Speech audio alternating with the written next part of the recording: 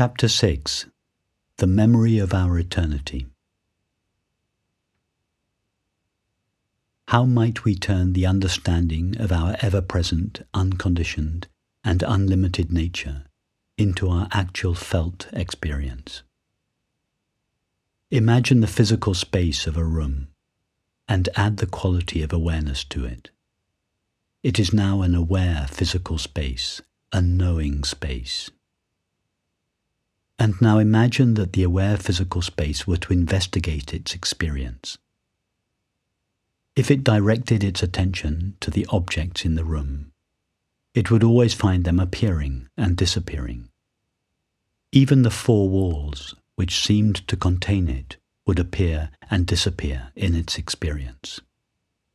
However, the aware physical space would have no experience of its own appearance or disappearance. In its own experience of itself, it would be ever-present and unlimited. If we now remove the space-like quality from this compound of space and awareness, all that remains is dimensionless awareness. That is our self. We, awareness, have the experience of the appearance and disappearance of the sensations and perceptions that constitute our knowledge of the body and world. But we never have the experience of the appearance or disappearance of ourself. We have no knowledge of coming into being with the appearance of the body, or of ceasing to exist when the sensations and perceptions that constitute the experience of the body disappear. We cannot even say that we existed before the body, or will continue after its death. Before the body, there is no before, and after the death of the body, there is no after. Even during the existence of the body, there is no time present in which awareness endures. We are not everlasting in time. We are ever present now. We are eternal. Jesus indicated this when he said, "Before Abraham was, I am." Return to our aware physical space and imagine it taking 3 samples of itself. 1, 500 years ago, before the building it now fills was erected. 2, now. And 3, in 500 years' time, after the building has been demolished. If the aware space were now to compare the 3 samples of itself, it would find them all identical. Nothing that took place during the 1,000-year period of the experiment would have affected it in any way. It would not have aged, deteriorated, or become tarnished. It would always remain in the same pristine condition. Now return to our experience of ourself. If we were to sample our thoughts, feelings, sensations, and perceptions at various stages of our life, each would be different. But if, at various ages, we were to sample ourself, our naked being, before it is qualified by experience, we would find it always in the same pristine condition. Our self never experiences any change in itself. Divested of the qualities it acquires from experience, it is simply present and aware, colouring itself in all forms of experience, but never being or becoming anything other than itself. Nothing ever happens to ourself.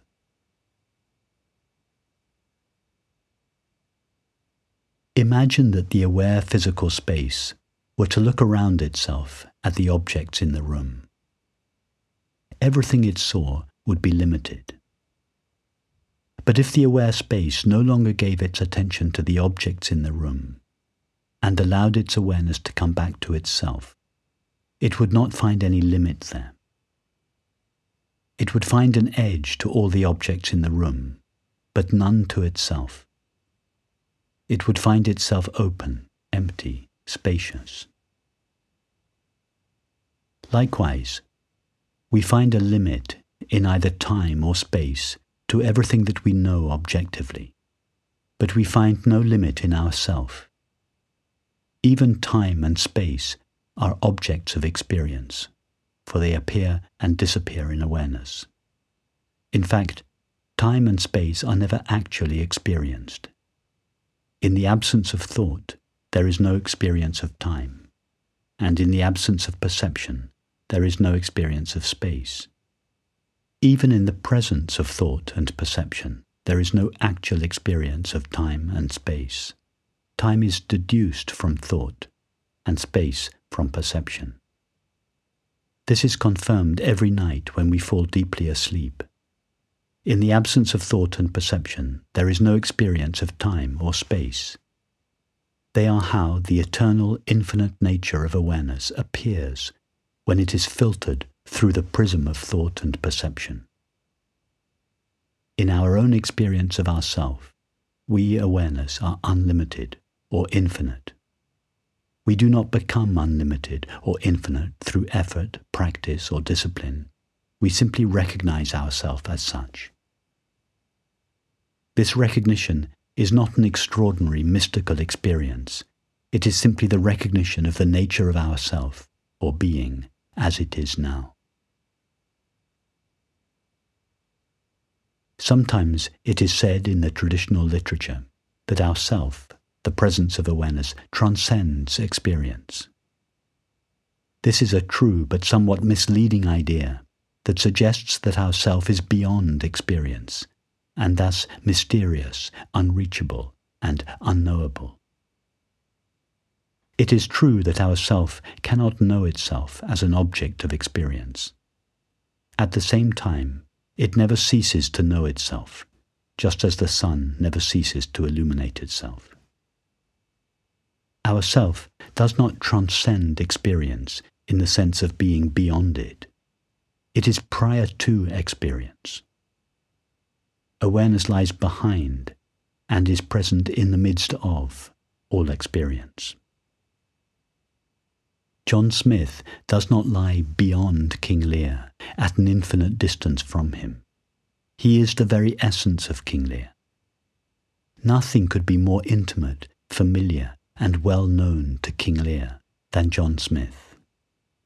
Even King Lear's most intimate thoughts and feelings are like strangers to him compared with the intimacy of the presence of John Smith. Describing ourself as infinite and eternal may seem to imply that it is at a vast distance from the very ordinary, intimate, familiar self that we know as myself. Nothing could be more misleading. Infinite, when used in relation to our essential self, simply means that our self does not share the limitations of experience, just as the space of a room shares none of the limitations of the objects within it. And John Smith shares none of the limitations of King Lear's thoughts and feelings.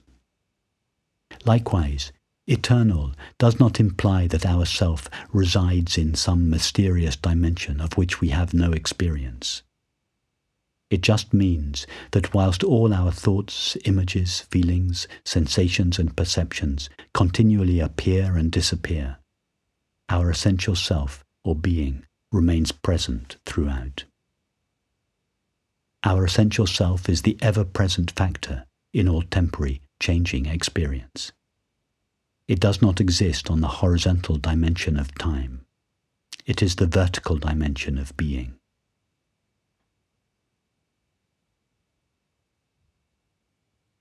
Our essential self does not share the qualities or limits of thoughts, feelings, sensations, and perceptions, and is therefore impersonal. Yet it is at the same time utterly intimate.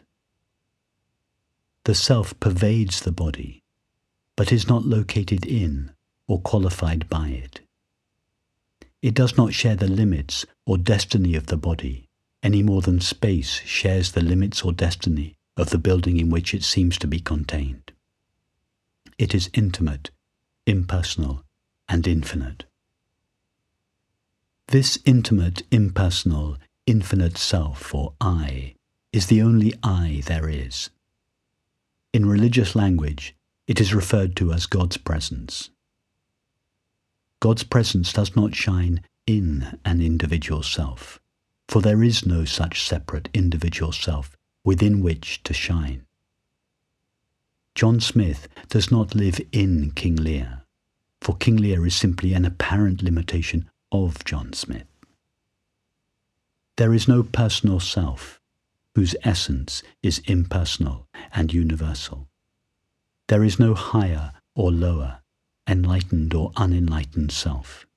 There is just the intimate, impersonal, infinite self, which becomes temporarily mixed with the qualities of experience, and seems, as a result, to become temporary and finite, without ever actually ceasing to be itself. The self of every self is God's infinite self-aware being, the only self there is. The being we know as ourself is God's being. In fact, not even God's being, as if being were an attribute of an entity called God. Infinite being is not an attribute of anyone or anything. There is only intimate, impersonal, infinite, self-aware being. It is referred to as God in the religious traditions, awareness or consciousness in spiritual circles, and in ordinary language, I. The person who embarks on a search for happiness, enlightenment, or God is like King Lear travelling the world in search of John Smith. They are looking for their own being. The experience of happiness, the light of being, or God's presence, shines in each of us as the knowledge I am, the sense of being myself, or simply the feeling of being. One who turns towards their own being will be divested, usually gradually, but occasionally suddenly, of all their acquired limitations, and will, sooner or later, stand revealed as infinite, impersonal, self-aware being. That is the essence of prayer or meditation. The name I, or the knowledge I am, refers to the element of experience that is unchanging and unchangeable. It is open, without resistance to all experience, and yet cannot be harmed. It is never enhanced or diminished by any particular experience, however pleasant or unpleasant. Our being is always in the same pristine condition. It does not need to be purified or perfected. It never appears and disappears. It does not move or change. It does not grow old, sick, or tired. All experience is added to it and removed from it, but its basic nature never changes. Being never disappears or dies. Being is indivisible. It cannot be divided into objects and selves. Everything and everyone borrows its apparently independent existence from it, without ever actually becoming an object or an entity in its own right. This impersonal, unlimited, indestructible, indivisible, self-aware being fills our body with the feeling of being myself, and shines in the mind as the knowledge I am. It shines in the world as the isness of things. The being in all beings is the same being. We share our being. Perception refracts impersonal, infinite, indivisible being into an apparent multiplicity and diversity of objects and selves, and thought gives them their names. Love is the experience of our shared being.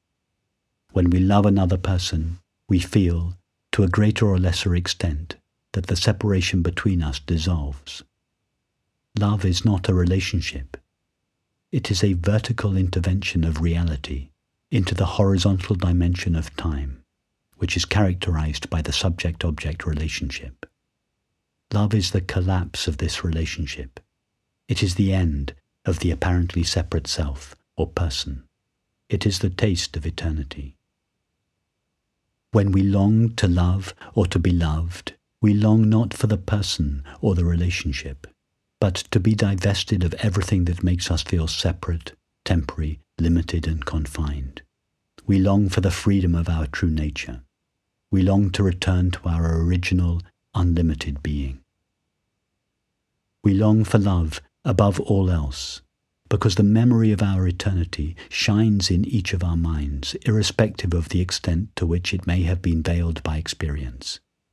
Indeed, our longing is love itself filtering through this veil.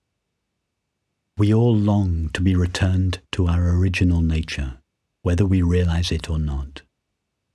All that is necessary is to take the thought I, or the feeling of being myself, and allow it to draw us inwards, as if the self were constantly saying to itself, "Turn towards me, and I will take you into myself."